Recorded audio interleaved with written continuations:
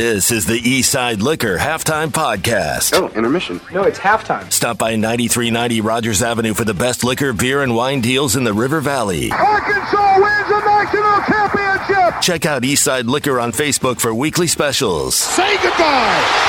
Darren McFadden, 80 yards, touchdown. Subscribe to the Hit That Line Podcast Network, brought to you by Breeden RV Center. Breeden RV Center, family owned and operated, a no-pressure, laid-back atmosphere, and always home of the free maintenance for life. This podcast is powered by the pros at Paschal Air Plumbing and Electric. Arkansas owned, Arkansas operated. GoPaschal.com. Happy Wednesday. Good morning. What's up? What a night. We're all feeling pretty good today, aren't we? Feeling your oats after getting a victory in a tough place to get a win. And, hey, I'm in studio with the guys today.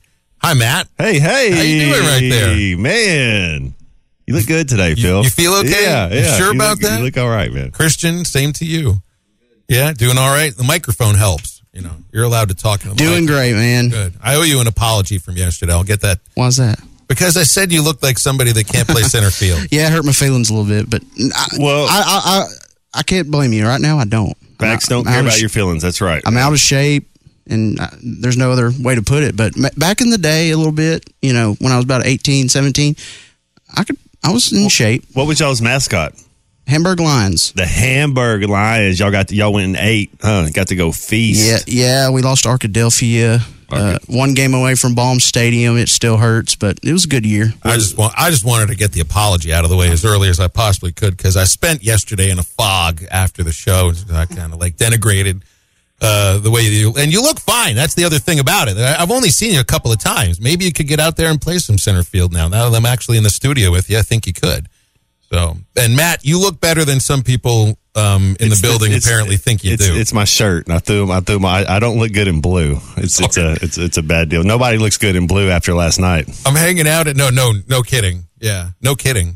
Those wearing red yesterday with slobbering hogs looked a heck of a lot better. What a game, man! What a game. Yeah, I mean, if Matty was here, we would say it was the tale of two halves. I thought.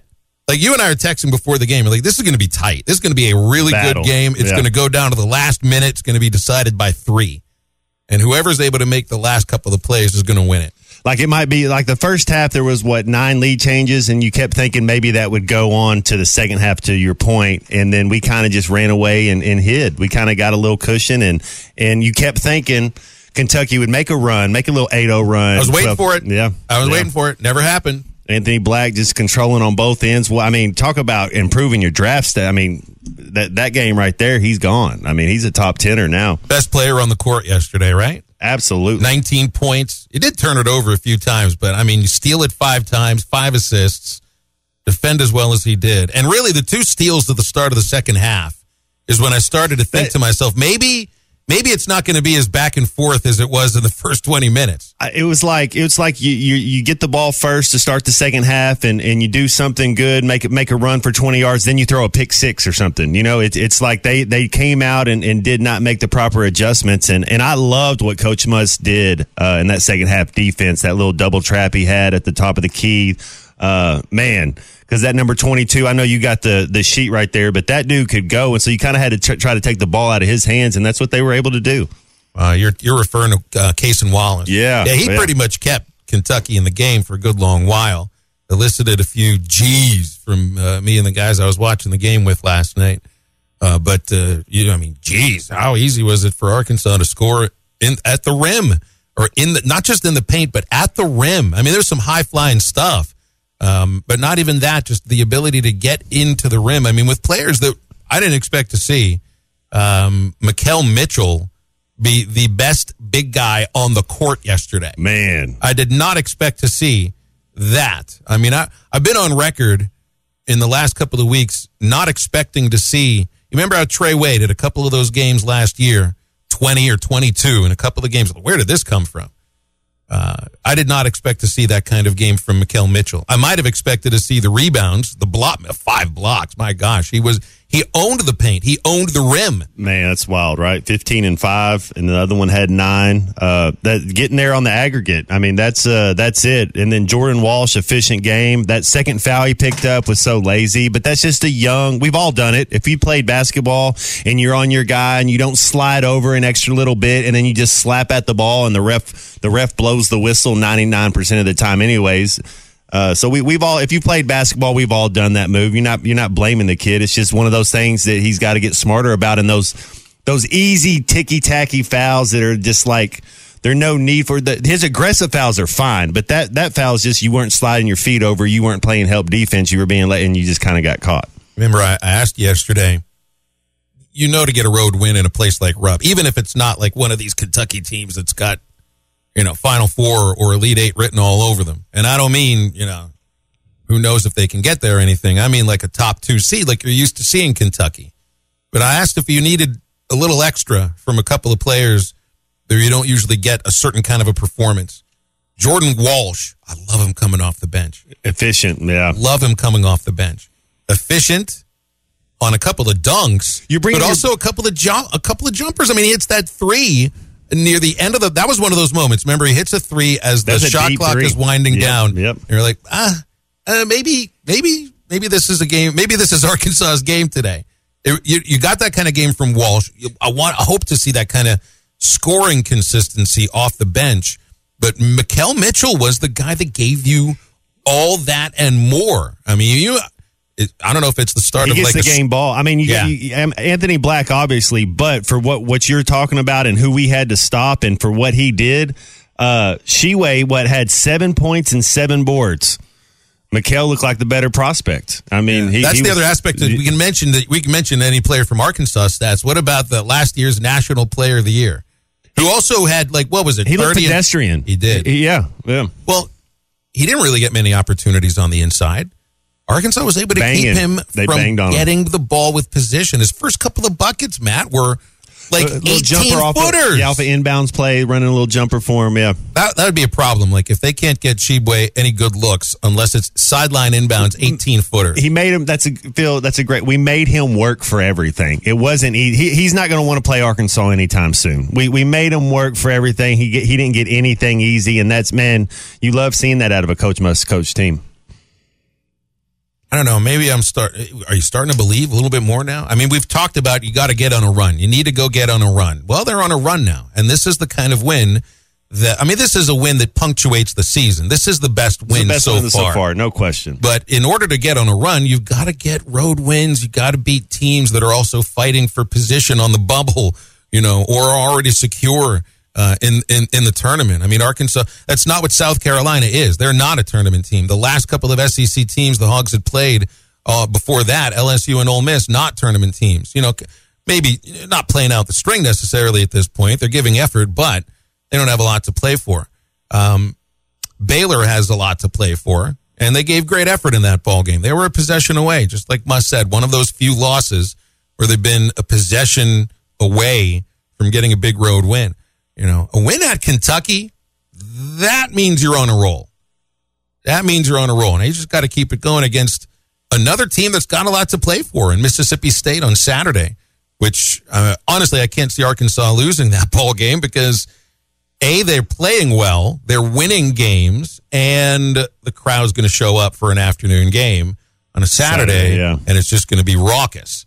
So I'd expect, they are on a roll. Mississippi State's going to need to win that game. It's going to be a game where we can't have any letdowns, and I think it's a game where we got up for it. We were up for it the whole time. We were ready to fight the entire round, all 10 rounds. Where Mississippi State, hopefully, as young kids do sometimes, you play to the level of your competition. So hopefully, if we come out there focused at home, there's no reason Mississippi State should beat us, especially if we're healthy. And our 3 guards led the way, Council, Devo, and Black. Those are our 3 guys we got to go to battle with. They're going to be the guys that take us there, take us wherever we're going to go this year. We got to ride those horses. And then if you get anything out of those Mitchell brothers and Jordan Walsh, I mean, there's no doubt in my mind they get the right matchup. They could be a Sweet 16 team again.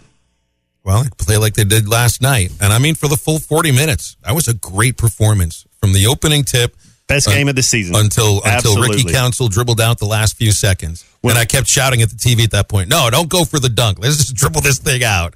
That was a veteran move. Yeah. That's all right. You know, me and Ricky Council, that one that, man, he's still so explosive. That dude, I know they called a foul and it didn't count or whatever, but man, his hops, it's like his spring is so much faster than everybody. Like once he decides that he's going to take off, he takes off. If there are any detractors going into yesterday's game, you got to be impressed with what you saw. The only thing is, like, let's not let that be the high point. You know, like it is the best win of the season. Build on it. Let's not. It can't be the apex of the season. You got to keep playing at this level and keep it going, because in a month you'll find out where you're playing in the big in March Madness. All right, it's a wet Wednesday out there. On my drive to the studios this morning, I saw no fewer than 5 vehicles that were in the median. I mean, it was the big grass strip median on Interstate 40. In fact, I saw one vehicle a tenth of a mile ahead of me while I was driving spin out on the highway. And hopefully everything was safe. I think it looked like they were okay. But, I mean, it's frightening out there because it's not going to stop raining almost the entire day. So dial it down a little bit. Pass on the left only. And everybody keep it tuned right here. We'll just keep you entertained and copacetic. Everybody chill out. Man, just a smile on your face today. We were talking, and I've been saying they're going to go on a run, but man, the way they went in there and beat Kentucky, you can't be happy to kind of stick your chest out a little bit as a Razorback fan. Well, you're going to have plenty of chances to stick your chest out throughout the show today. We have Alyssa Orange from Pig Trail Nation at 12:15, and Grant Hall coming up in just a moment. Now we just got to get the women's team to make it 2 in a row tomorrow night in Nashville against Vanderbilt. I don't know if you were watching the game last night, you saw the ad ESPN ran of Michaela Daniels' buzzer beater. They're headed out. They got to fly out of XNA today because it is some pretty nasty weather. It's not the day to be flying out of the little strip at Drake. All right, stay with us. We'll be talking with Grant Hall after the break. Of course, we'll get into the LeBron breaking the NBA scoring title and lots of Arkansas basketball to get to today, plus your calls and texts. It's nasty outside, but it's great to be with you today on Halftime. Stop by Eastside Liquor in Fort Smith at 9390 Rogers Avenue and check out their full selection of Tommy Bahama spirits. Get whisked away to Island Paradise with excellence you can taste. Eastside Liquor carries Tommy Bahama Island Gin, Rye Whiskey, Bourbon Whiskey, Rum, and Tommy Bahama Vodkas, Mango, Cucumber, and Neutral. Get by Eastside Liquor today and try the multiple award-winning Tommy Bahama spirits.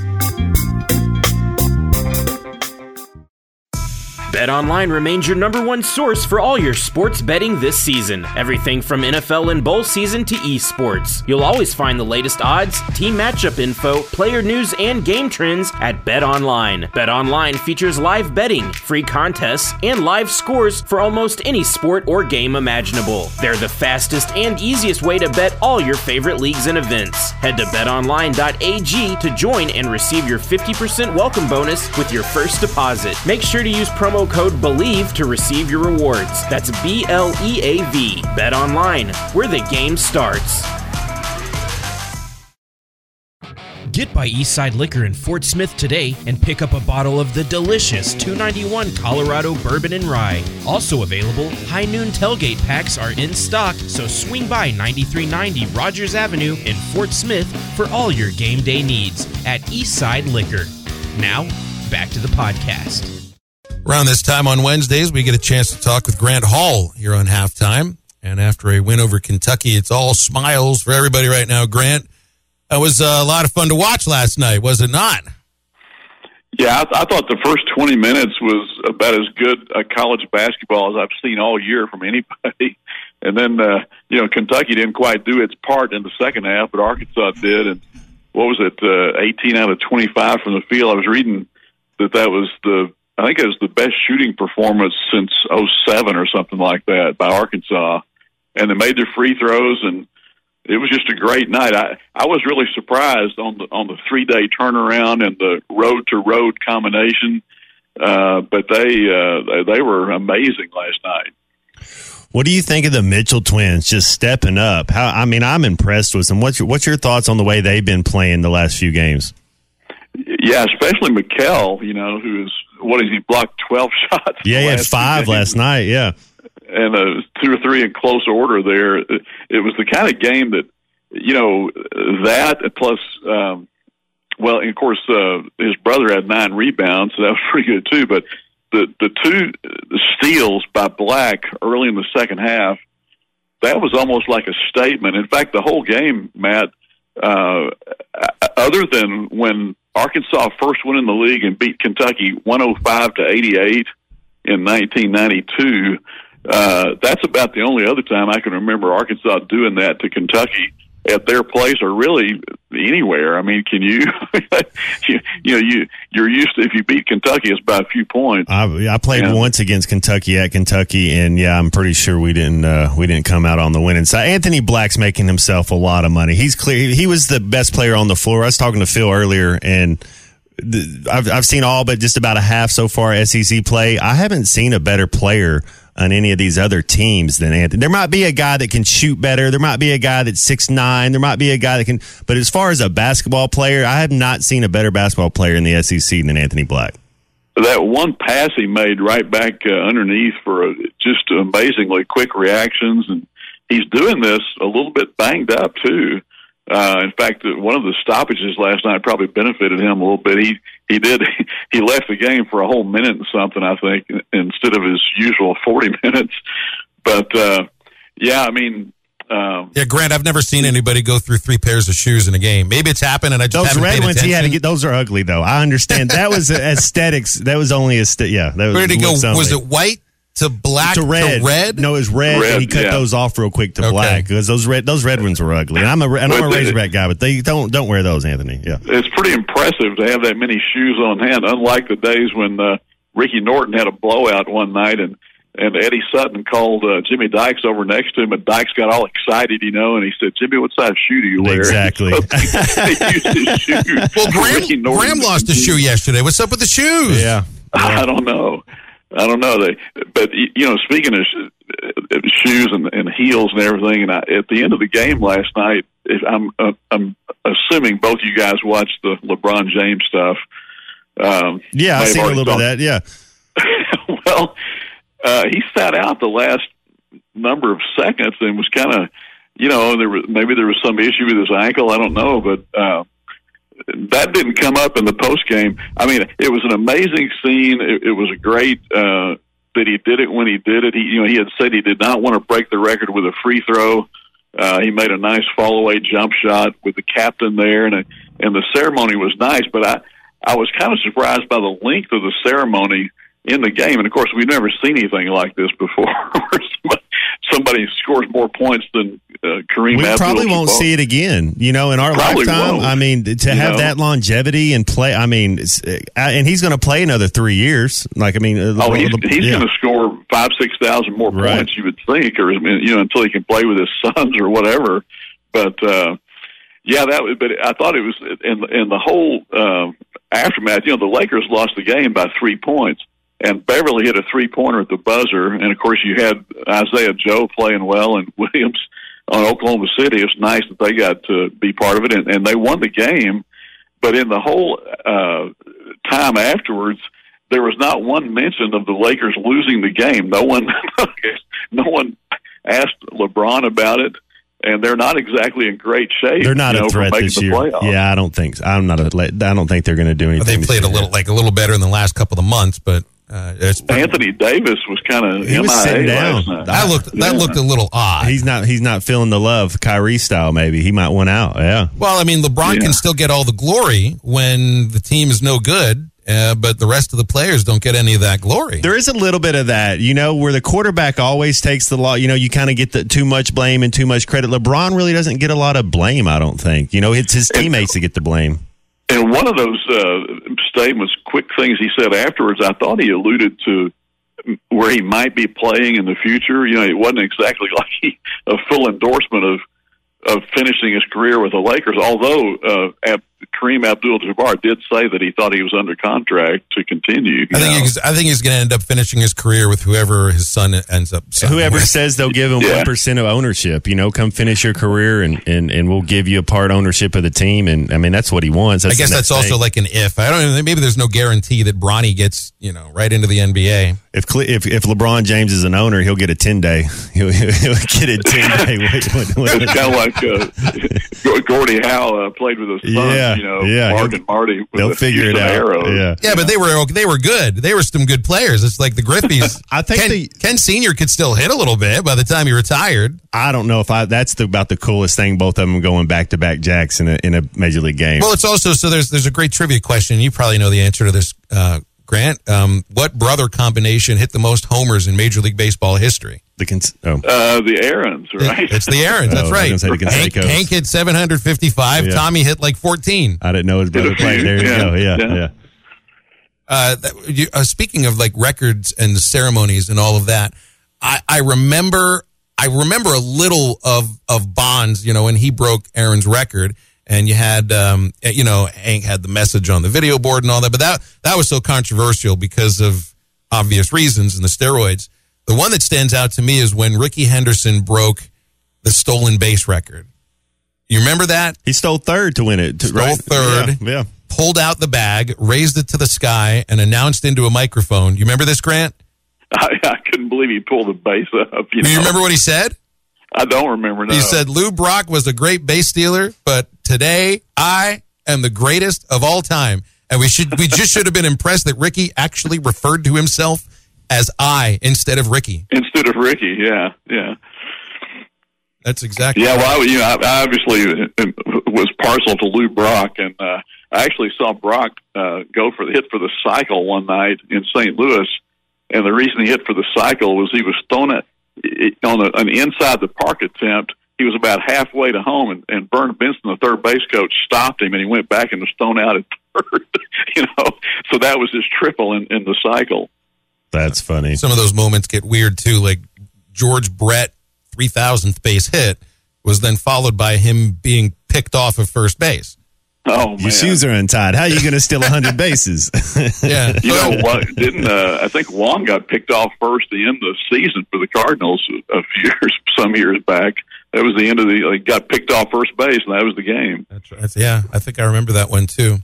Grant, we got into this yesterday about these records, and so often the records lead to conversations about or arguments who the greatest of all time is, and top five and all that kind of stuff. And so much of it is colored by, I think, the era that you grew up in. Yeah. So for me and Matt, it's like it's all MJ because he was MJ. He was like God to kids at our age then. LeBron's on the team, though. I'm going MJ on my starting five, but LeBron's in my starting five. But Grant, there's other people that still talk about Wilt or will bring up Magic or will say Bill Russell. Yeah. Where do you come in? Well, when you speak about eras, Eddie Sutton told me one time that he said it was not arguable that Bill, of course, this was before these other guys, but Bill Russell was the greatest because he won 11 titles in 13 years. Wilt won 2 or something in the same era. Heck, he won one as a player coach. Not just and Michael won 6. I think LeBron's only got 3, right? 3 in 20 years. Am I right about that? LeBron has 2 in Miami, 1 the bubble in L.A., 1 in Cleveland. So he has 4. Yeah. So he's got 4. Yeah. Okay. I'm sorry, LeBron. I shortchanged you one. But the bubble one has that asterisk by it. I mean, that comeback against the Golden State Warrior team that won 73 games, man. That's amazing. Just if that was the only one he won, that would be enough. I mean, he had no business winning that one, although they shouldn't have lost to the Mavericks when they did that first one. Grant, you notice with this conversation, so with football, we all are all right. So it's Tom Brady, and you point to all these records, and you can point to the Super Bowls. People did the same thing with Montana. People did the same thing with Jerry Rice. We don't bring that up too often with baseball because I'll go to my grave and be like, I don't know if I ever saw anybody any better than Barry Bonds. He never won a World Series. Right now, I don't know if there's anybody been better than Mike Trout in the last 12 years. I don't think he's won a playoff game. Ted Williams never won a World Series. You could say greatest hitter of all time. It's like baseball. Maybe it's harder because of the number of players on the team. So many more players you have to, like in basketball, you get 4 other guys and you can, well, one guy can take all the shots. One guy doesn't get to take all the hits in baseball, yeah. Jordan scored 32,000 plus. To me, he's the greatest ever. It's funny, though, I was thinking like probably we've not seen the greatest player yet because I don't think Jordan or LeBron James were as good as shooters as, say, Steph Curry, for gosh sake, or you name a lot of great shooters. LeBron's not a great shooter. No, he had to work on it. Yeah, he's made himself a pretty good, but he's not great. Yeah, yeah. So that debate can go on forever. I see, and we talked a little bit about this too, the errors. Well, if Larry Bird was in today's game, he would have today's treatment and today's psychologicals. All the coaching and all the stuff. He would be better. He would be better now. Larry Bird would have been able to use cryotherapy for that back, which basically instead of Bud Light, right? Yeah. And then he would be he would be shooting so many more threes when he played. I think he didn't shoot that many threes. It'd just be different. You realize Bird would have used cryotherapy to ice his beard. I don't know if I saw anybody better than Bird in college. I saw him play in college several games. Saw Michael play, of course, against Arkansas, but he would hit guys in the head that were open because they weren't ready for his passes. Yes. Oh, Grant, it's great stuff. Great stuff. Do you think this basketball team, back to Arkansas, when we close out? They're on a run. I trust road wins at Kentucky. I will trust that over a close shave at South Carolina. But heck, I'll take 2 road wins in 4 days, no matter who it is. I'm starting to believe that this run might actually mean something. That was enormous last night. We were all kind of looking at, well, maybe they go 4-4 or something and maybe win the first game of the tournament and get in. But they should be okay now if they take care of home. And really the way they're playing, I wouldn't put it past them to beat somebody else on the road. But it was just it was a lot of fun, and you can see even Eric, he doesn't smile like that often after games. By the way, did you guys see when Scott Van Pelt was referencing Anthony Dillard instead of Al Dillard, he called him Anthony. Did you catch that on SportsCenter? Some guy was making a lot of deep shots, I did not, but I did notice Muss smiling at an official. And it wasn't like a sarcastic smile. There were some of those, but I actually saw like a real one. The other day, one of them had Todd Day playing with Al Dillard, too. They were like, when Al Dillard and Todd Day, I was like, I don't think those guys played together. Yeah, that's right. Hey, Phil, I went to Mike Neighbors' luncheon yesterday, the Arkansas women's basketball team, and the end of that last game was interesting on a lot of levels. Obviously, you would know all about it, but what happened was Mike felt that their player set an illegal screen, so that should have taken precedence over the Poffenberger 5th foul and all that. But to win that game from where they were was kind of a miracle. When an 85% free throw shooter misses 2, and then they get a 5-second count, and I think probably the other official that called that was conscious that the other call hadn't been quite right. That was useful for Arkansas. I will say this. It did feel like a quick 5 seconds, but we'll take it. They did defend it well enough, but it felt like a quick 5 seconds. Yeah, maybe Mike, they deserved it, though. He timed it at 5.1. Well, I'll trust Mike's stopwatch for that quick moment. Grant, we're going to run. Appreciate you, man. All right. See you guys. You got it. Thanks. Grant Hall with us every Wednesday. Introducing Your Choice Tuesday at Buffalo Wild Wings. Buy one, get one 50% off on our traditional wings on Tuesdays. Then the best thing about Thursday at Buffalo Wild Wings is buy one, get one free on our boneless wings. Both offers are now available for dine-in and carry-out. Some exclusions apply. Visit your Buffalo Wild Wings in Bryant, Little Rock, Sherwood, Conway, Fort Smith, and in Jonesboro. Buffalo Wild Wings. Roar! Get by Eastside Liquor in Fort Smith today and pick up a bottle of the delicious $2.91 Colorado Bourbon and Rye. Also available, High Noon tailgate packs are in stock, so swing by 9390 Rogers Avenue in Fort Smith for all your game day needs at Eastside Liquor. Now, back to the podcast. I think it's safe to say Arkansas broke Kentucky's will yesterday. And it's not often you can say that. And truthfully, I don't know many teams that Arkansas has done that to this season. Again, Kentucky had a lot to play for yesterday, and they had an energy in that first half. The 2 steals that Anthony Black recorded near half court, where I think part of it, in the second half, part of it they were bad, lazy passes. The other aspect is he knew exactly what he needed to do on those lazy, bad passes. And what was it? The second of those 2 dunks, nobody ran after him. The first dunk, they had to forget who it was, but someone was right there behind him, and he was still, able to get to the rim pretty quickly. The second of the 2 steals, which happened like 10 seconds later. Next possession, yeah. Nobody anywhere near him. The blue shirts just stopped at midcourt. Now, that was way early in the second half. And I don't know if that put us up 7 at the time. Yeah, then a timeout. Yeah.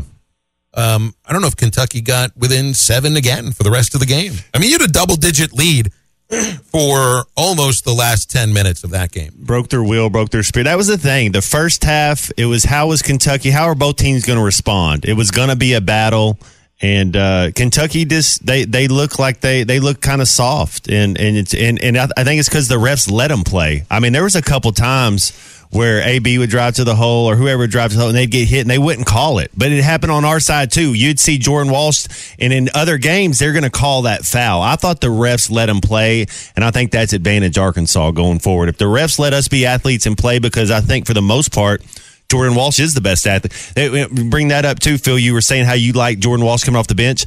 I love Jordan Walsh coming off the bench. He's the best athlete on the floor. So you're bringing the best athlete on the floor off the bench. I mean, how awesome. I mean, bringing in, so that's just extra muscle you're bringing into the game. Some of it's going to deal with, and Musset, addressed it post-game. I don't think the Mitchell twins will start against every team. Man, if you got a big, though, what they're doing.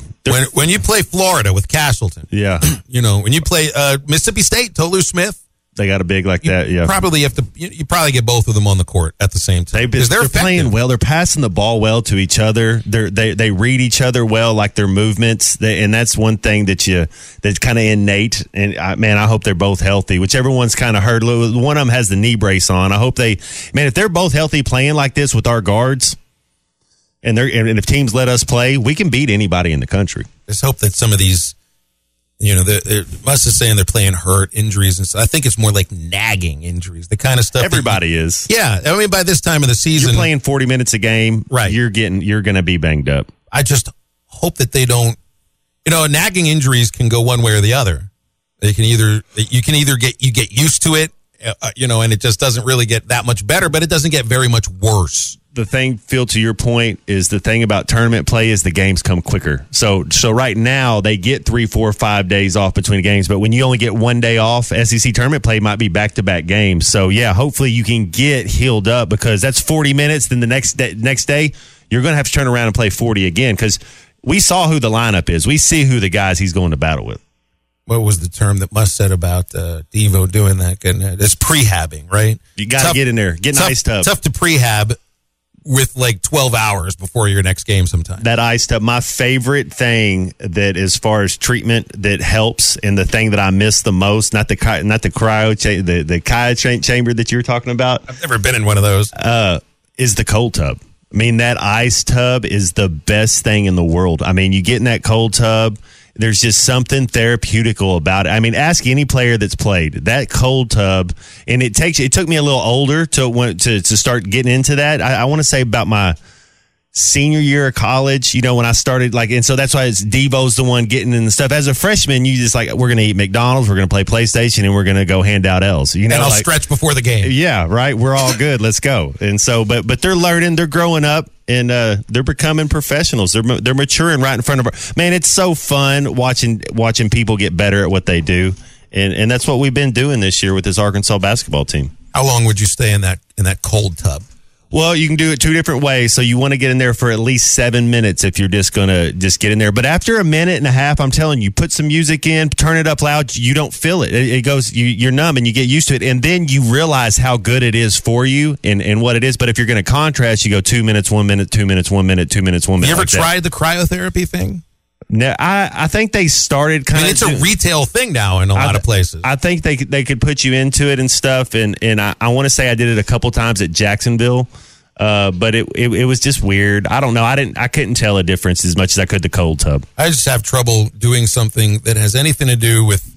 I can't get the idea of Ted Williams' severed head outside of the whole cryotherapy thing. Because you remember this? Mm-mm. Like his son had his head frozen, had Ted Williams' head frozen in cryotherapy. I don't know exactly the reason why. I might have forgotten the reason why. I don't think I've done this cryotherapy. No, I don't think that's exactly what you're supposed to do with the retail cryotherapy. It's probably just a whole body thing while you're still alive. Because I know plenty of people that work out and do it on a routine basis. So, yeah. Now, you'll be able to keep your head on your shoulders for things like that. Yeah. But that would have been a great way for Larry Bird to ice his beers. That was funny. That's what Charles Barkley said. He's like, man, I ain't never been around somebody that drinks so many Budweiser. I hung out with him one day and I had a headache and I couldn't do it again. Said Larry Bird would drink 16 Budweiser like it was nothing. I think it's like there was another Boston athlete around the same time that was legendary for his ability to drink beer, like a Wade Boggs. Wade Boggs, yeah. He was known for the fried chicken and they at some point. You know the two of those guys got together because they played in that city at the same time. They would have gotten together. That's the kind of thing in today's day and age of social media. Who would not want to watch a beer drinking contest between two local sports icons? I just want to know who wore it better, Bob Belcher or Ned Flanders on that mustache when he had, man. Like that Wade Boggs. Larry Bird had a little baby stash. Well, he didn't have the Wade Boggs. Wade Boggs covered over his upper lip. I loved his stash. Wade, he was rocking it. He's killing it. Yeah, he had an interesting stash, that's for sure. Don Mattingly had one too a little bit. Didn't he grow one a little bit like that or not the Wade Boggs? I don't know if it was quite as bushy. He was more Yosemite Sam was with Wade Boggs where they make you kind of dress like the Nines or whatever in the Yankee land, right? They don't allow. I think there had to have been a rule. Get that the Yankees of like no facial hair past the corners of your mouth. Yeah, certainly no earrings. They wouldn't allow that. They made Johnny Damon change from Boston when he went to Boston to New York. Yeah, he changed his whole look. That's exactly what he did. Bubba Carpenter, heck, Matt, like you've got more facial hair than anybody I know. You signed with the Yankees. You'd have to take that whole thing off. If they wanted to pay me, we'd gladly wear the pinstripes. Shaving is worth a few $1 million. We'd gladly figure that out. I agree with you. Yeah, Bubba played in the Yankees organization, and I've seen his baseball cards. It's like, who is that fresh-faced gentleman? And what razor company is he speaking for? I'd love to ask him questions about that Yankee organization and the differences in different. Because I was in Jacksonville and Cincinnati, but college just one place. But it's neat to see different teams and how they run it because everybody's a little different. The Yankees have a certain way of doing things, that's for sure. Sometimes it's throwing money at problems that money created. Other times they actually have built pretty good organizations. Eastside Liquor in Fort Smith has Whip Shots. Whip Shots from Cardi B is vodka-infused whipped cream in flavors like vanilla, caramel, mocha, and peppermint. With 10% alcohol content, these whipped cream shots will make any night a celebration. And they're great on pumpkin pie. Stop by Eastside Liquor today and pick up a can of Whip Shots at 9390 Rogers Avenue in Fort Smith. Now, back to the podcast.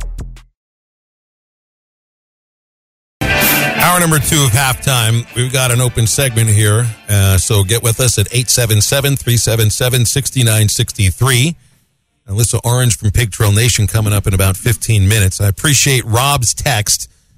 Sent us in, and I didn't realize that there was a name for a giant bowl that Matt Jones eats out of. A Jethro Bowl. I love it. Which is named for Jethro from the Beverly Hillbillies. There you go. Who ate out of a humongous bowl with every meal possible. I saw a couple of pictures on the Googs of Jethro. I mean, literally, then you like wrap his arms around it. It is like a cauldron that he's eating out of. Mine's not that big. I was wondering if you eat an entire box of cereal at once. No, it's a normal sized bowl to me. I'm just a giant. You know, if it's proportionate is what I should say. You are a giant. Yeah, that is the truth. My bowl's proportionate to how much I eat. Well, we're getting tacos after the show today. I can't wait. That was the best idea I've heard. Chances are you eat 4 to my 2. That was the best idea I've heard, though. Tacos, I'm in. You're ready for tacos at any moment. I am as well. Breakfast, lunch, or dinner. Doesn't matter which one. I've been once in the last 3 weeks, Phil. So I'm a taco guy. So I hit you in the food fields, didn't I? You just got there. I was like, yes, win. Super Bowl coming up on Sunday. What do you think about that, man? We haven't even talked about. Nobody brought up the football in the first hour. The football did not ever come up. I think I might have mentioned Tom Brady's name in our conversation of major sports records. Yeah. That was it. We got an NFL. The big game, the NFL championship game, is Sunday. I just still crack up how all these commercials have to refer to it in that term. They can't say Super Bowl. What? No, you have to pay for the right to use the term Super Bowl commercially. So that's why you'll see, hey, you're getting ready for the big game. It's like I look on the Bet Sarazen app, and they have it listed as the NFL championship game. It does not say Super Bowl. So it just kind of, that just always makes me laugh. They're a monster. NFL is, they're an absolute monster. That is funny. I guess I can say Super Bowl on, can you say past Super Bowl? I don't know, man. That's like having your own quarterback coach come in to coach your with the other quarterback coach that the team has. Hey, we'll just bring my own coach in. Yeah, that's right. There it is. NFL championship game on the Bet Sarazen app. NFL championship props.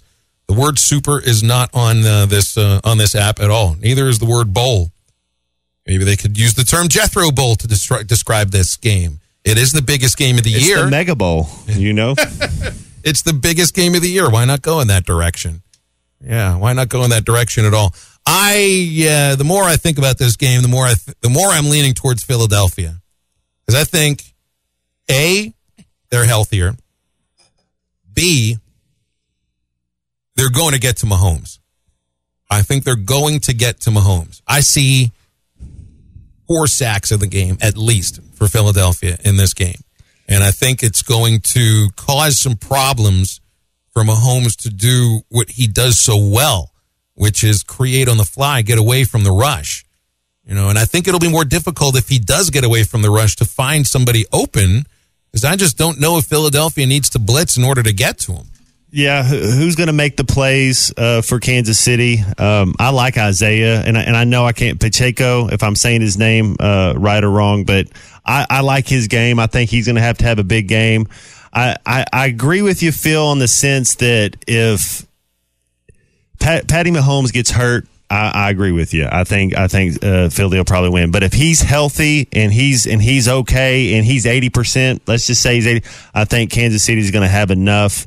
I think it's going to be a shootout. I think it's going to be a good game. I think the over-under at 50 is way low. I think the winning team, whoever wins this game, is going to score 30-plus points. There's just too much talent on the offensive side on both these teams. 2 good quarterbacks. When's the last time? You're not going to hold Patrick Mahomes to 17 points very much. It's just not going to happen. And then all the talent that Philly has, and then their defense is optimistic. Am I saying that right? Optimistic? No. Opportunistic. Opportunistic. Thank you, Christian. There we go. Their defense is very opportunistic, and so they're going to They're going to get some turnovers. I'm really starting to lean on in the Philly direction here. I think that first of all they played. Kansas City played in a fairly tough division as well.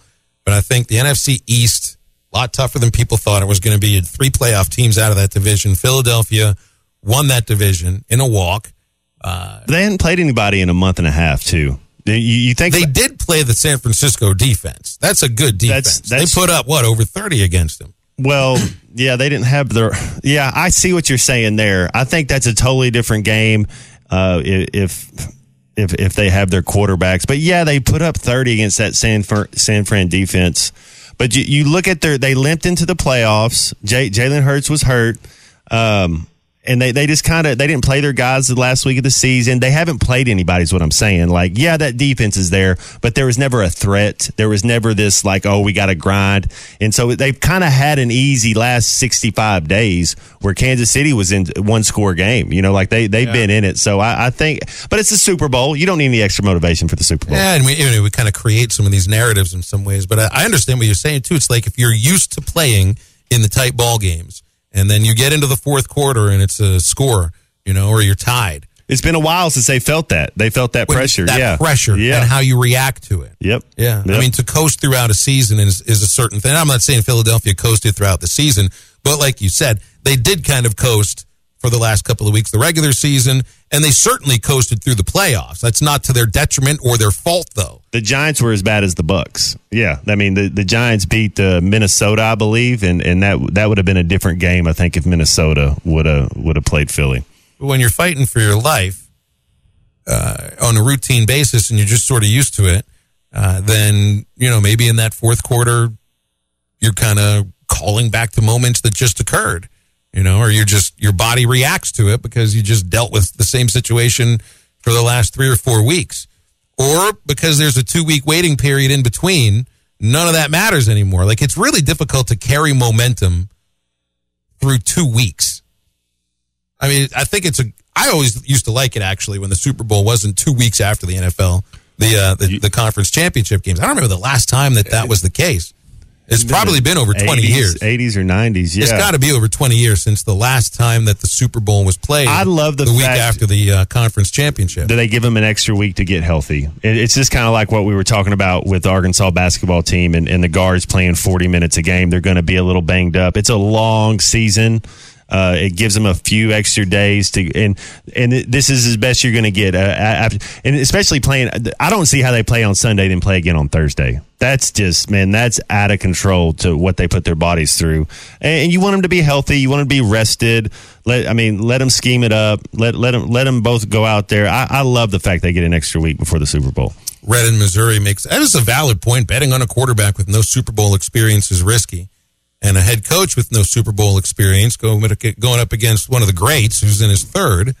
So that's legit. So, Phil, this is the point. If you put Patrick Mahomes on Philly and you put Jalen Hurts on Kansas City, then you 100% would be going Philly. Is that what you're saying? Philly's the better team, it feels like. It's just Kansas City has the better quarterback. Yeah. What's the last championship game Hurts played in? Did he play in? Would Tua come in for him or something? But did he? I was going to ask if he played in a championship game in the Big 12 with Oklahoma. He might have played in the Big 12 championship game. He came off the bench and helped Alabama win the SEC title game the year after he was pulled for the national championship. Yeah. So, it's happened both ways. The kid's a competitor into a winner. I'd want him on my team. I'd want both these quarterbacks. If you had a chance to get either one of them on your team, you'd sign them both up right now. They're both young studs. They kind of do it in a little different ways where, obviously nobody's Patrick Mahomes. He's a generational talent. But Jalen Hurts is kind of a throwback. He's an old school player. I wouldn't be surprised, and we'll get the Bet Saracen guy on tomorrow, but Jalen Hurts over 8 rushes or over 5 rushes, over 70 yards. I feel like he's going to use his legs a lot more than he has. I wouldn't be surprised to see him go for 100 yards rushing. Heck, some people thought he was going to turn into just like a Lamar Jackson kind of a quarterback. And it's like, look, Mark can throw, but he's a runner first and foremost. They built that running game around him. I feel like Hurts has grown into more of a passer. He is. He's more of a Donovan McNabb style. He can run when he has to, and I know that's a Philly guy, but he's not Michael Vick, where you're saying Lamar Jackson is more of that Michael Vick, can be electric. Hurts is really just a downhill runner, one shake but get out of bounds, and he's not gonna run away from you like Vick or Lamar Jackson would. Speaking of McNabb, who was it? Miles Sanders brought this up. Nick Sirianni called Philadelphia the greatest sports town in America the other day. What is the head coach of the Eagles supposed to say? Right. And it's a great sports town when you're winning. Miles Sanders pointed that out. He said it's like, yeah, they love you when you're doing well. And you remember McNabb, lost, was it 4 NFC championships? He lost 3 and lost a Super Bowl. And he throwing up in the fourth quarter with 2 minutes to go in the game. Yeah, it's not a good look. And the entire city was questioning his ability to compete. Mm-hmm. Yeah. I'm not exactly sure what direction that relationship went after McNabb retired. Philly's not the best sports city in the country. There's a difference between, and I think claiming anybody is the best sports city of anything is kind of a basketball team hasn't won. When was the last time the basketball team won? Daryl Dawkins? Get out of here. It's all about it's all about what happens when a team wins. Philadelphia Flyers, they're You know what Philadelphia is? It's an intense sports town. They will go in either direction. They will go, when you're good, they're going to love you. They'll build a statue, and they'll be as rabid as anything, and they will show up. They can be the most passionate fan base. We can say that. Yeah. When they're losing, when they're not doing well, you don't even want to leave your house. Sirianni said something also, too, that I can't agree with. He says, yeah, you want them throwing snowballs at Santa Claus. Oh, we do? Ask Santa Claus if he liked it. That's actually a stupid thing to say. All right, let's hit the break so we can get out of here. It's like going the first time into LSU, and you're riding in on the bus, and you're going through their tailgate, or how are you going to the stadium, and you see the 38-year-old Cajun or 47-year-old, however old he is, with his little 8-year-old, whatever. He's probably not his son. Who knows? But then he flips the bird to the bus, and they high five, and you're like, I'm glad to see you teaching them right. That's right. Teach them exactly how to act for the remainder of their lives. That's exactly right. Yeah. Ask Donovan McNabb if Philadelphia is the best sports city on earth. I don't know what he'll say. I honestly don't know what he'll say, but I would listen to the answer. Boston's won a lot. If you're talking about winning the last 15, 20 years, I mean, they've won a lot. All sports. Alyssa Orange from Pig Trail Nation to join us on halftime after this break. Eastside Liquor has more than just liquor. They also have wellness products and now carry Marley CBD gummies. They come in amazing flavors like Island Punch and Coconut Vanilla. They come in 200 milligram 10 packs, so stop by 9390 Rogers Avenue and pick some up today. Now, back to the podcast. Time to talk with Alyssa Orange from Pig Trail Nation here on halftime, since it is Wednesday, and this is always the time we get to talk with Alyssa. Alyssa, what a game last night for Arkansas baseball. I see on your Twitter I think you're thinking just about how everybody else thinks about this. This is the best they've played this year. Great to see 40 full minutes. Great to see playing that well on the road. Really makes you believe in what you're seeing now, which is 5 consecutive conference wins, because it's against a team in Kentucky that might not have looked very good at times last night, but I think they didn't look very good because Arkansas made it that way. Yeah, absolutely. And I wanted to tweet that a little bit earlier in the second half, but I held off because I didn't want to jinx it. I didn't want to be that person, but I did look at Sawyer when we were watching the game, and I was like, this is the best I've seen this team completely play for a full 40 minutes, and that stood true when that game was over. And there have been some debate about that San Diego State game, but I think that this Arkansas team had it all clicking at once. And I think you're right, Phil. This was a Kentucky team that played on its heels the entire time, while Arkansas was really in control. And when Kentucky would try to get back in, and Arkansas would be able to kind of hold them off. And that's something that we haven't seen from this team. And now that things are clicking for guys, especially offensively for Devo Davis in the last month, he's played such great defense. Now that offense is picking up. Anthony Black is playing like an NBA player. You have both Mitchell twins, who I don't know what was said between the two of them, but whatever happened, for them to take it up a notch within the last month has been incredible to see. And those two guys playing well. We talked about it last week. Jordan Walsh at the end of games. You hit those 3 guys on the floor at the end of games, you're going to have success. And we saw that happen last night. Alyssa, you bring that up, and who gets the game ball? You could give it out to Anthony Black. Definitely controlled the game on both sides, but the game ball goes to the Mitchell brothers on what they did on that defensive end. Sheway was a non-factor for all 31 minutes he was on the floor. I mean, what an impressive performance. And they really just listened to the scouting report. I mean, they just watched what Colin Castleton was able to do for Florida against Oscar Sheway, holding them to only 4 points, and took notes. And it's great when you got both of them on the floor, or one subs out and the other one is in. And so Oscar Sheway's not getting a break. He looks up and it's basically the same dude staring at him in the face. And for those guys to have the kind of performances they have, I think they were saying on the broadcast at one point in the game, 12 blocks in 2 games just for Makel Mitchell alone. Incredible. They're giving off a good vibe right now, Alyssa. I mean, I think that was evident in these last 40 minutes at Kentucky, and at times against South Carolina too. And I wonder, what would have happened if Carolina had completed that comeback on Saturday, if they would have been, because right now it looks like a team that's playing for each other, that has some chemistry to it, confidence. Yeah. I thought that was on display yesterday, and I don't mean this to come off the way that it might come off, with the whole idea of Nick Smith Jr. or anything. I don't want anything to get in the way of the chemistry of what you see right now, right, because this is the way it looks like this team was meant to play right now. The way that they've made up, it's difficult to recreate that. Even if you add somebody that's really talented, like if he's healthy and everything, great. It's just I don't know. I like the way they're playing right now. Right. What's the old adage? If it's not broke, don't fix it. Everyone wants to see Nick Smith Jr. play again. No one is rooting against him, right? But you're absolutely right.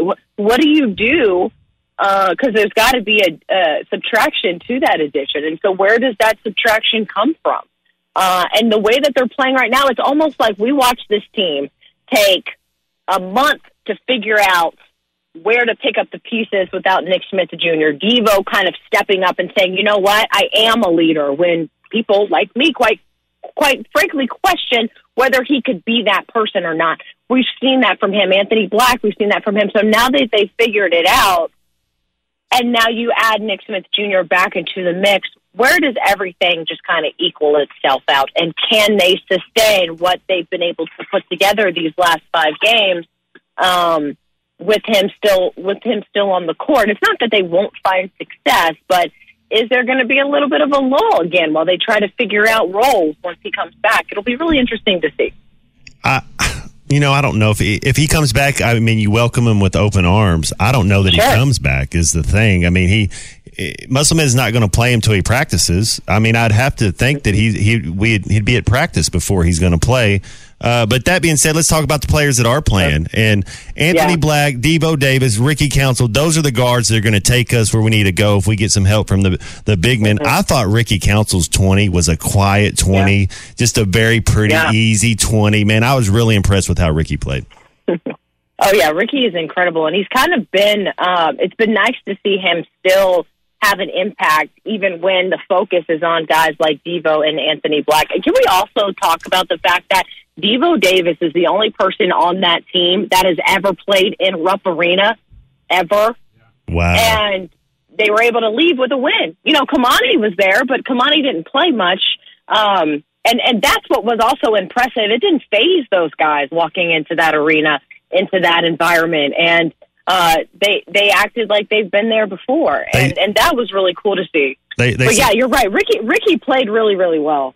Alyssa, they seem like they were the hunter and not the hunted, where it seems like they kind of had that bullseye the first part of the season where they were the ones getting hunted, and they just kind of flipped the script, and they were the hunters last night.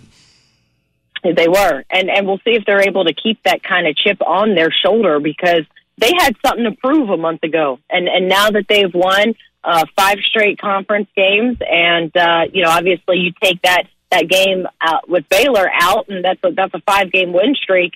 Can you now keep that edge with the last couple of games remaining down the stretch here? What is it? I think 7 games left in the non-conference or in conference play before the tournament starts. Can you keep that edge and chip on your shoulder? Because you've got some big teams coming up here. You got to play A&M. You got to play Tennessee. You've got to play Kentucky again at home. You can't slip up against Mississippi State.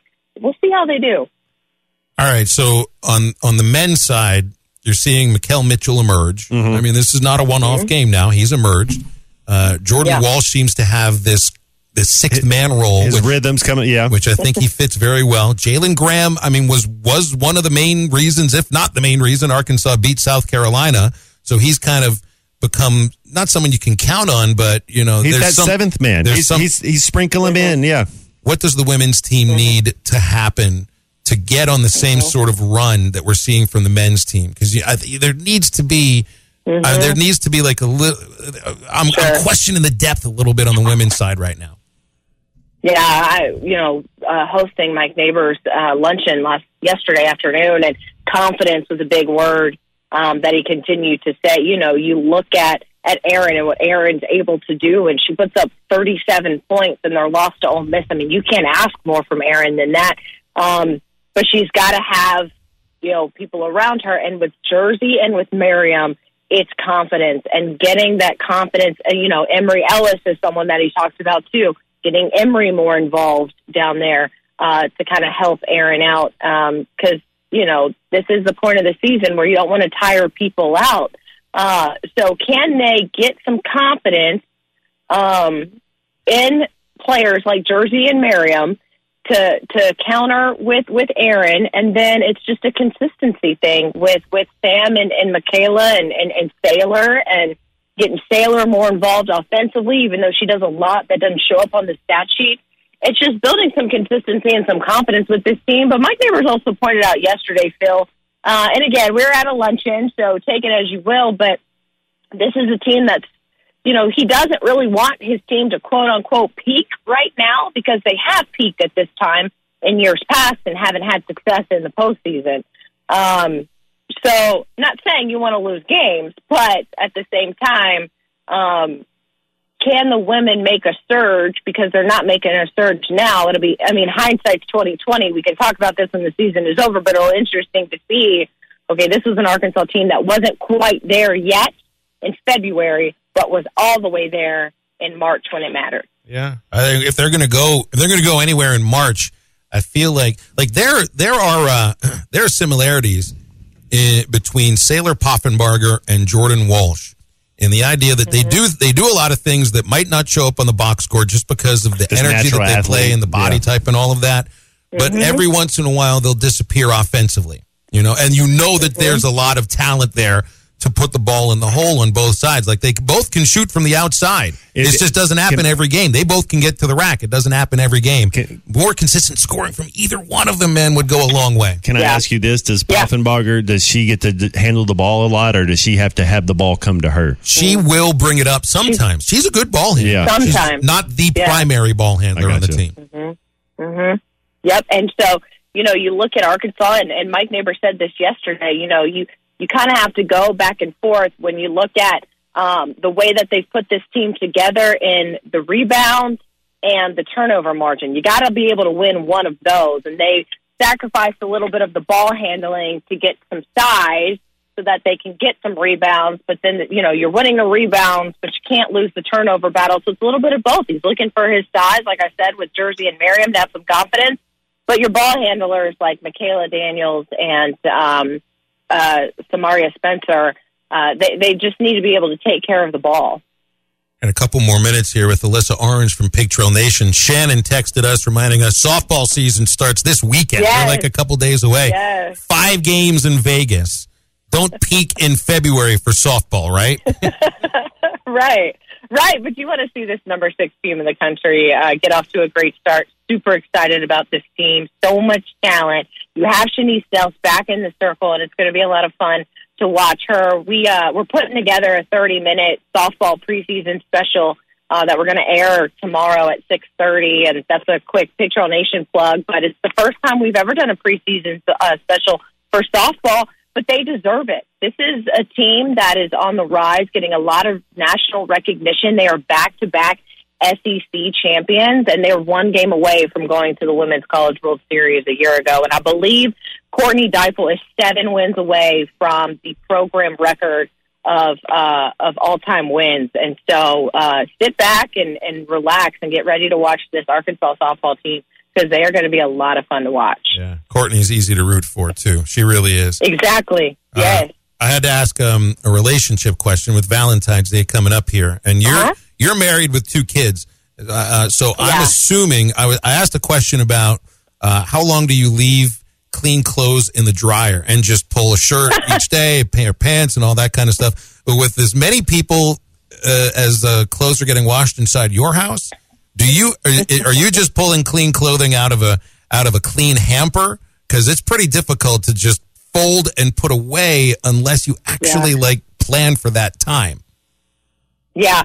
So I have kind of made it a routine with my son and my daughter's clothes that during the mornings when they're at school and Saul's already at work, I'll turn on a Dateline podcast or some murder mystery podcast, and I'll listen to it while I put their clothes away. So I have a routine. However, my clothes could sit in the dryer for a week until Saul finally said, I think he did it this week, he was like, Alyssa, these are your clothes, and he put them in a basket and he just set them on the floor. What, he can't fold them for you? This is 2023, Saul. It's easy to fold clothes.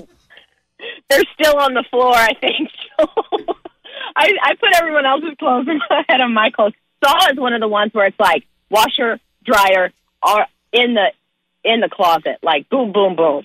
he's got it down to a science, but he won't touch my clothes. So. Alyssa, that's interesting. So I'll do forensic files whenever I got some stuff going on. Like so whenever you're washing your delicates, Matt. Or doing my soup, but it's like there's like something soothing in the voice.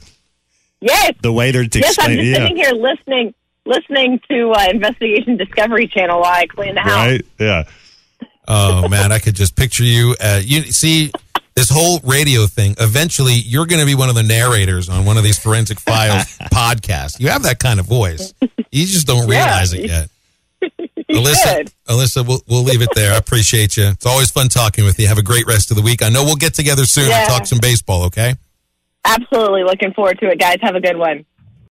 Head to Twin Peaks and Rogers, your sports headquarters, where the 29-degree draft beer is flowing, the kitchen is bursting with made-from-scratch fan favorites, and the game is blasting from every angle. Stop in for the ultimate game day experience, or visit them online at TwinPeaksRestaurant.com to order to-go or delivery and enjoy your Twin Peaks scratch favorites from home. More TVs, bigger screens, plus their scenic views. There's more to watch at Twin Peaks.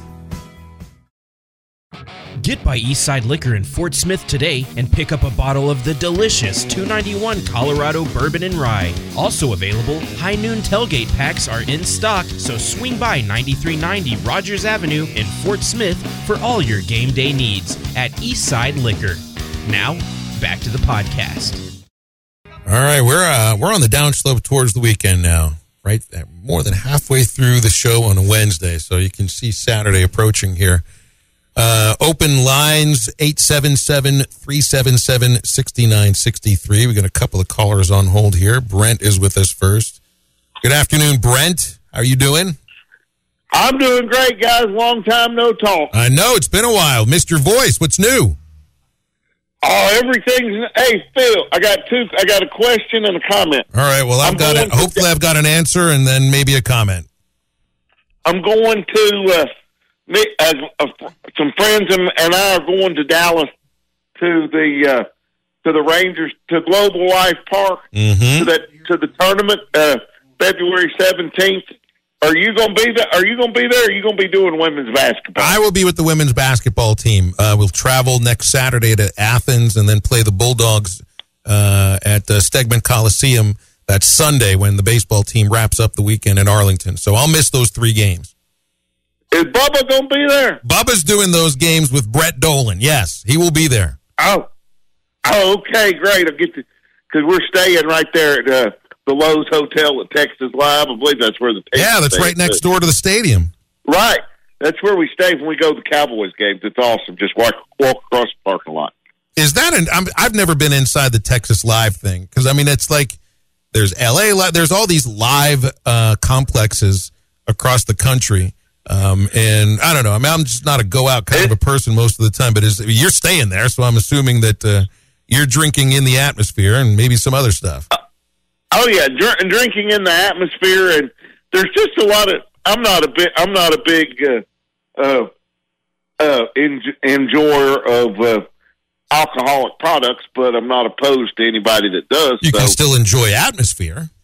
Oh yeah. Enjoy atmosphere. You got all kinds of different, you can get barbecue, Mexican food, any type food you want. There's any type restaurant on demand in that live. And you have to drive there after the game too, because it's right next door. No, you don't have to. You don't have to drive. And I'm just going to tell you, last night the Hogs against Kentucky, the Hogs put a beat down on Kentucky that soap and water wouldn't wash off. Kentucky is done. John Calipari is done. I don't know. You saw the game, right? That was fun. I don't know if they're done. I mean, they were playing well. They were playing well. Even in the first half, they couldn't stop Arkansas from scoring, but they could score too. I don't know if Kentucky's done, but they certainly were slowed down by the Hogs last night. How I come up with that, just look at Kentucky's bench last night. You had some guys with their hoods up over their head, some guys with their hoods down. Looked like they were very disinterested. One of those kids, who was it? Was it Wheeler? He looked like he was freezing, like he was shivering inside that zip up that he had all the way up to his neck. if I was as bad a player as Xavier Wheeler, I'd be freezing too. I don't know how bad he is. He was bad at Georgia. Fifth all-time in assists in the SEC? I don't know how he made it that high, but he's still not very good. Well, he's there. Well, you got your question. You got your question, Brent. What's your comment? We got a couple other callers here. Oh, I just wanted to comment about what a great game the Hogs played last night. It was. And it was a great way to go to sleep, right? Go to sleep with a big, fat smile on your face after a win like that. Oh, yeah, no question. All right, thank you. Good to hear from you, Brent. Appreciate you. 877-377-6963. I was wondering where Eduardo's been. I hadn't gotten a text from Eduardo in a while, and here he is. Eduardo, you got a win over a hated rival last night. You know, baseball's got a chance to get a win over a hated rival in Texas next Friday. Which one means more to you? I kind of go, right now with a hot team, and I'm going to go with a win last night in Rough Arena. Mm-hmm. Even though, I grew up with a big rivalry with Arkansas, Texas. By the way, I think we're going to beat the Longhorns because year in and year out, we know the baseball Hawk train, they come to play. And they're hard to beat. And we haven't won it all yet, but I'm waiting patiently. And we compete year in and year out against the Bears. But get to this game last night. Yes. When you talk about the recipe they brought to Rupp Arena, what was recipe number one? Attack the paint. What was it? 48 points in the paint. Give me more. And let me say this. Recipe number two, knock down your free throws. And I mean, they were knocking them down. And recipe number three, let's don't forget, tenacious defense. And when you can play those three ingredients, woo! I'll give a big woo on that. And when we left Rupp Arena last night, some trains, let me tell you about the whole basketball train. Some trains, they take you to San Antonio. Some trains, they take you to the deserts of Arizona. Some trains take you to the Great Rockies. And I think the bus train is headed to the big dance. We're doing a little road. Eduardo, it sounds like you got a train going to the moon right now, man. I think the best ingredient. Ingredients create recipes. The top ingredient yesterday was how Arkansas bodied up Oscar Tshiebwe. Oh, my goodness. Yeah. It was almost like you went into that game. Remember, Chuck was like, he's going to get his 10 rebounds, right? He's going to get something. He didn't get anything close to what he's used to getting. He was not. It was like, don't let the other guys beat you. This guy's going to have a great game. He didn't even. He disappeared. He didn't look like a top 10 pick to me. I don't know what draft board has him as a top 10. I don't either. Yeah, he did not look like a top 10 pick to me. Not at all. Yeah, it was tasty hog delight last night, Eduardo, for certain. And thank you for listening to our show. We got Cecil with us next. 877-377-6963. Cecil, how you doing? What's up, fellas? Just a happy day to be talking Razorback sports as long as you've got an umbrella. Yeah, I keep it on 95.3 all day, all year long. Smart man. Yeah. Well, I want to make a few comments. I know the one that really made me call in when the guy before my boy just got off. I seem like every time I call over the years, I'm always right behind him or before him. Right behind me. That's crazy. You got to plan your calls better. Yeah. But anyway, I was watching the game with the S. I had to watch LeBron and Jalen. Jalen played a great game. And then Isaiah popped in there as soon as he got in. He knocked Trey down. They're a really good team. They really quiet us ass because $35 million on the salary cap. They could have a super team right now. Because all these guys right now, they paying them the minimum. They great. Oldest guy on the team is like 25 or 26. Yeah, building for the future. And of course, I was watching our Razorbacks. I got fused a few years ago, so I was watching them back and Arkansas. The guy said what really made me call was the guy said that Kentucky was done, and I'm like, no, I don't want Kentucky done because I'm. Cecil, you got a problem with your connection, either that or you're covering up your microphone with your face. Can you hear me now? Yeah, you sound a little bit better. Okay, yeah, I said I want Kentucky not to be done because I have tickets for the March the 4th game, and I'm sitting right behind the team. Oh, nice. That's cool. Yeah, They're not done. man. They're not done. Kentucky's not done. Dad, if you ever enforce Smith, I need you to stop at my shop, Jazzco Graphics on Midland And Okay. I have the ball. Corey is one of my best, and he gave me the Razorback ball when they beat Duke. And all the players got one, and he gave me that ball. Heck yeah. Now, I got a lot of autographs on it, though, but I definitely want you on there. Absolutely, man. Anytime. Man, don't forget, Matt, you know I love you, man. You is art box office still. I love you back. Cecil, appreciate man, you, y'all man. have a blessed yeah, day. you too. Yeah, have a great day, and we'll look forward to your next phone call here on Halftime. Chuck Barrett here. I know a thing or two about making great calls in Arkansas. And when it comes to your home service needs, make the call to Paschal Air Plumbing and Electric. The friendly pros at Paschal have been serving Arkansas for more than 50 years. And as the weather changes, make sure your system is ready with a Paschal protection plan. Call the pros at Paschal and get a seasonal tune-up, discounted services, and priority scheduling. Paschal Air Plumbing and Electric. Arkansas owned. Arkansas operated. GoPaschal.com. Get by Eastside Liquor in Fort Smith today and pick up a bottle of the delicious $2.91 Colorado Bourbon and Rye. Also available, High Noon Tailgate packs are in stock, so swing by 9390 Rogers Avenue in Fort Smith for all your game day needs at Eastside Liquor. Now, back to the podcast. Time to talk with Bill King from Nashville Sports Radio, the king of college football talk, and he usually joins us right about this time every Wednesday. Bill, how you doing today, man? What's up? Hey, guys. How you doing? Doing all right. We've everybody's fired up here about Arkansas beating Kentucky last night. I don't know if you had your eyes on that game very much, but they punked him in the second half. Looked really, really good. I don't think Kentucky's dead at all. I just think Arkansas ran right past them. You know, at the end of the season, though, they get at Alabama and at Tennessee, and it certainly appears those are the two best teams in the league. But Arkansas was just the better team over Kentucky yesterday, and I think Kentucky's played well of late. Yeah, and SEC played. They had been playing good ball, and they did have a night. It kind of turned it around a little bit when they went to Tennessee and won. And they're still, by their standards, really limited when it comes to scorers. They have Shigwe, obviously, and then somebody on the perimeter might get hot.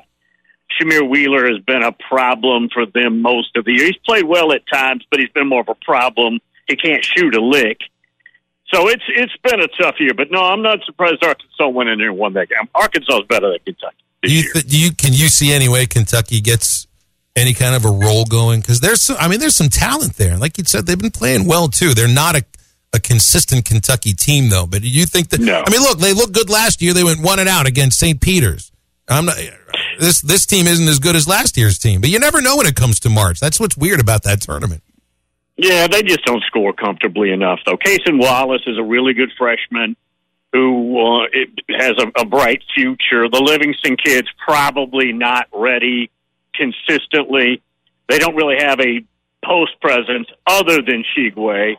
Collins can be good, but he's inconsistent. It's by their standard, they got a heck of a recruiting class. Sorry about that, whatever that is back there. Sorry about that noise, but there's a lot of people, there's a lot of Kentucky fans here, and we're in Middle Tennessee, maybe an hour from the border, and there's a lot of people not real high on Cal. Tell me what their feeling is, though, about Tennessee and regular season Rick, as they like to call him at times.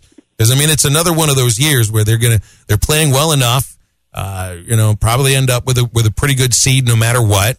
What's the feeling in Tennessee? I mean, that's a fan base that's used to winning national titles and getting to the Final Four for the women's team.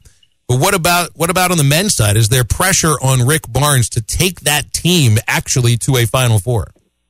No, not at all. I mean, they'd love to have it, but and basketball is popular here, but nothing obviously like football. And now that baseball's good at Tennessee for the first time in a while, that's got everybody excited. A week from this Friday coming up, but obviously they're going to get to the tournament. They're going to have a high seed, and they'll probably flame out early. Offensively, it sounds like I'm talking a little bit about Kentucky.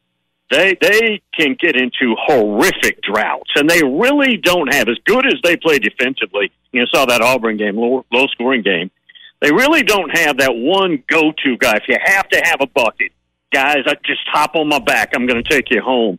I don't know that guy is identified for them. I do want to ask you about this Super Bowl coming up, and do you? I'm not saying I'm not a Jalen Hurts fan, because I am, and I think he's gotten better. I don't know if he's ready, if he's going to be able to have that moment. I do think he has a good team around him, but I'm not seeing what everybody else is seeing. I think Kansas City wins this game and wins it comfortably. I remember his last year at Alabama before he transferred to Oklahoma. There was a spring game, and not that I place any emphasis on the spring game, where he couldn't complete a pass. It was awful. Mm-hmm. I mean, it was. You could have been, running routes on grass against nobody. And now look at what has happened. It's an amazing story. Is he ready for prime time against a surefire Hall of Fame quarterback? That's your question, I think. And boy, now I think top to bottom, they have the better team. And again, I don't watch a whole lot of NFL, but top to bottom, I think they have the better personnel. But boy, he pulls this one off. And I don't know if you guys noticed this, but you have a constant battle between Oklahoma and Alabama fans on social media. I wanted to ask you about that. Yeah, what do you think? Because both want to claim him. I don't see anything wrong with both programs and fan bases claiming him, honestly. Yeah, it is funny. And if they win, that's going to be that battle is going to get heated up, right? If he's the Super Bowl champion replaced by Tua in a national championship game at halftime, that's a heck of a story. It's that question, Matt, that every professional athlete that's going to go into a Hall of Fame that's played for multiple franchises is asked, what hat do you want on? And they don't get to answer that, by the way. It's like the folks in Cooperstown are the ones that decide what hat you're wearing on that, but that's what they'll get asked. Nobody worries about that in college sports very much until like the last few years, because this is one of the few times where you get a guy who's had success with two programs. He didn't just leave Alabama because he wasn't getting because he didn't play any there. He wasn't going to play that last year, obviously, but he'd had some success at Alabama. Heck, he helped them win an SEC championship just coming off the bench. So this is a little unique. It's very unique. And I do know this, though, guys. More importantly, I've got brisket and ribs ready for Super Bowl Sunday. So that's what I care about. Do you ever smoke wings, Bill? You're a cow meat kind of a guy. Cow and pork. You ever smoke wings? I have. It's just, you know what? As popular as they are, and I've got 5 boys and 2 girls, they don't really clamor for it. I mean, if I have it, they'll eat it, but it's always about the brisket and the ribs for them. Always supersedes wings.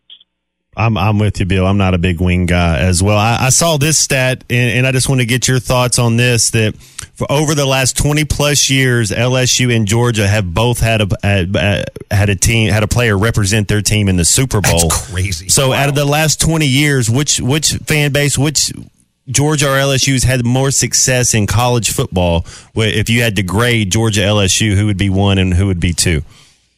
Well, if it's just pure numbers, you're just saying success just playing football, yeah, just period? saying the last 20 years, because they both won national titles. I mean, LSU's won 2 or 3, Georgia's won 2. They both had a lot of success, but Georgia had those 10 years with Mark Richt where they kind of Ricky Barnes did up there. They just didn't. They were just kind of regular season, but no real fight to them, and had a lot of talent, but couldn't win it. And then LSU, up and down a lot. I just didn't know who you thought had the better run.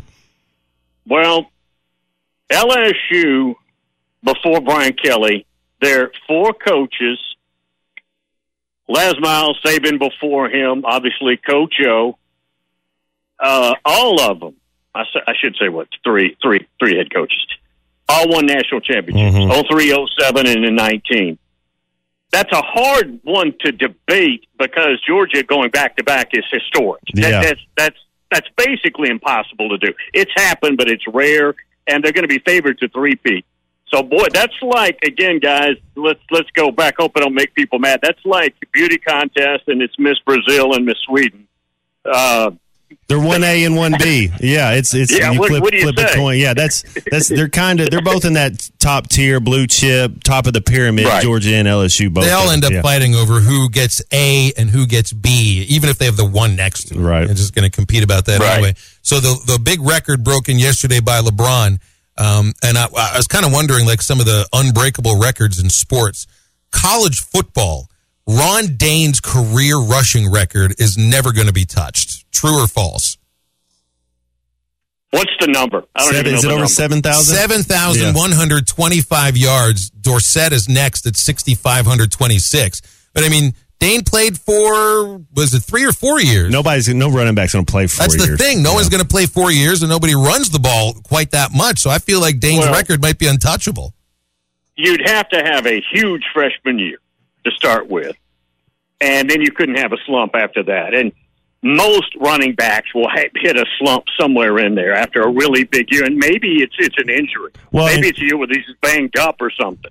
And Bill, 2,000. But Bill, I think just the way the game's changed, where if you could add if you could add the receiving yards with the running back, then maybe they could get there because they're asked to catch the ball. Bill, even when I played, we had running backs that you didn't throw the ball to out of the backfield, but nowadays you have to be able to catch. You almost ran for that many yards yourself.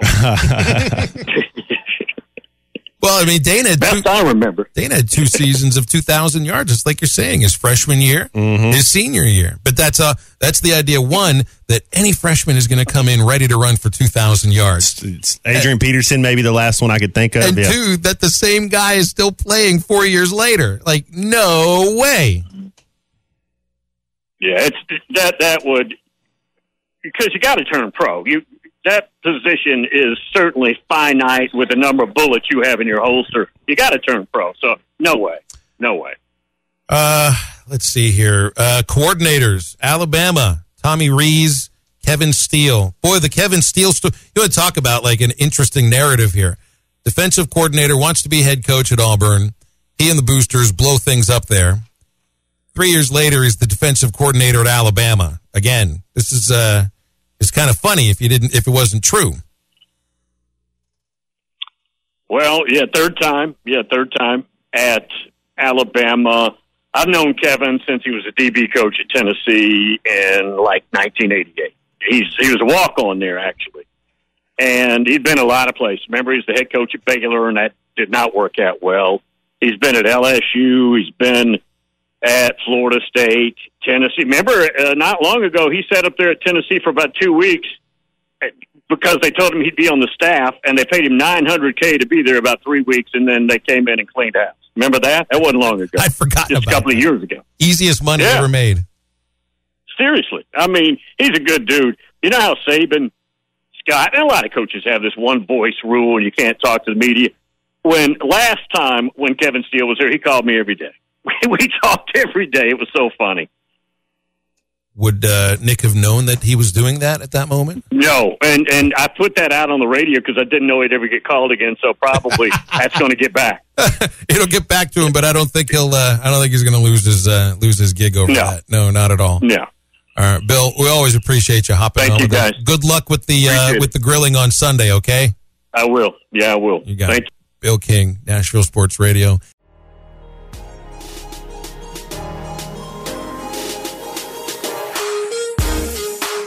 You're listening to the Eastside Liquor Halftime Podcast. Check out the Bud Light Morning Rush Podcast at hitthatline.com. This podcast is an exclusive property of Pearson Broadcasting. It may not be copied, reproduced, modified, published, uploaded, reposted, transmitted, or distributed in any way without Pearson Broadcasting's prior written consent. This podcast has been presented by BetOnline. Thank you for listening to Believe. You can show support to your host by subscribing to the show and giving us a 5-star rating on your preferred platform. Check us out at Believe.com and search for BLEAV on YouTube.